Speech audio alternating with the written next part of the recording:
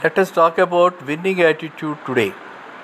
Winning attitude is something which organization looks for in the candidate and which organization loves to promote. So when you join an organization, try to know the vibes of the organization, try to adapt to the situation, and try to win over your bosses through that attitude. Ultimately, your boss makes all the difference to you in your career in the organization.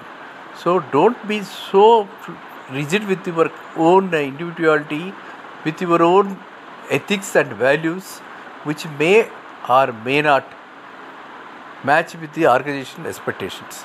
So winning attitude is a must to be successful, to go up in the ladder in the organization. So my request to all the parents is to teach their children, to make them corporate ready, to be flexible to adapt to the corporate culture and the attitude that the corporate looks for. Thank you.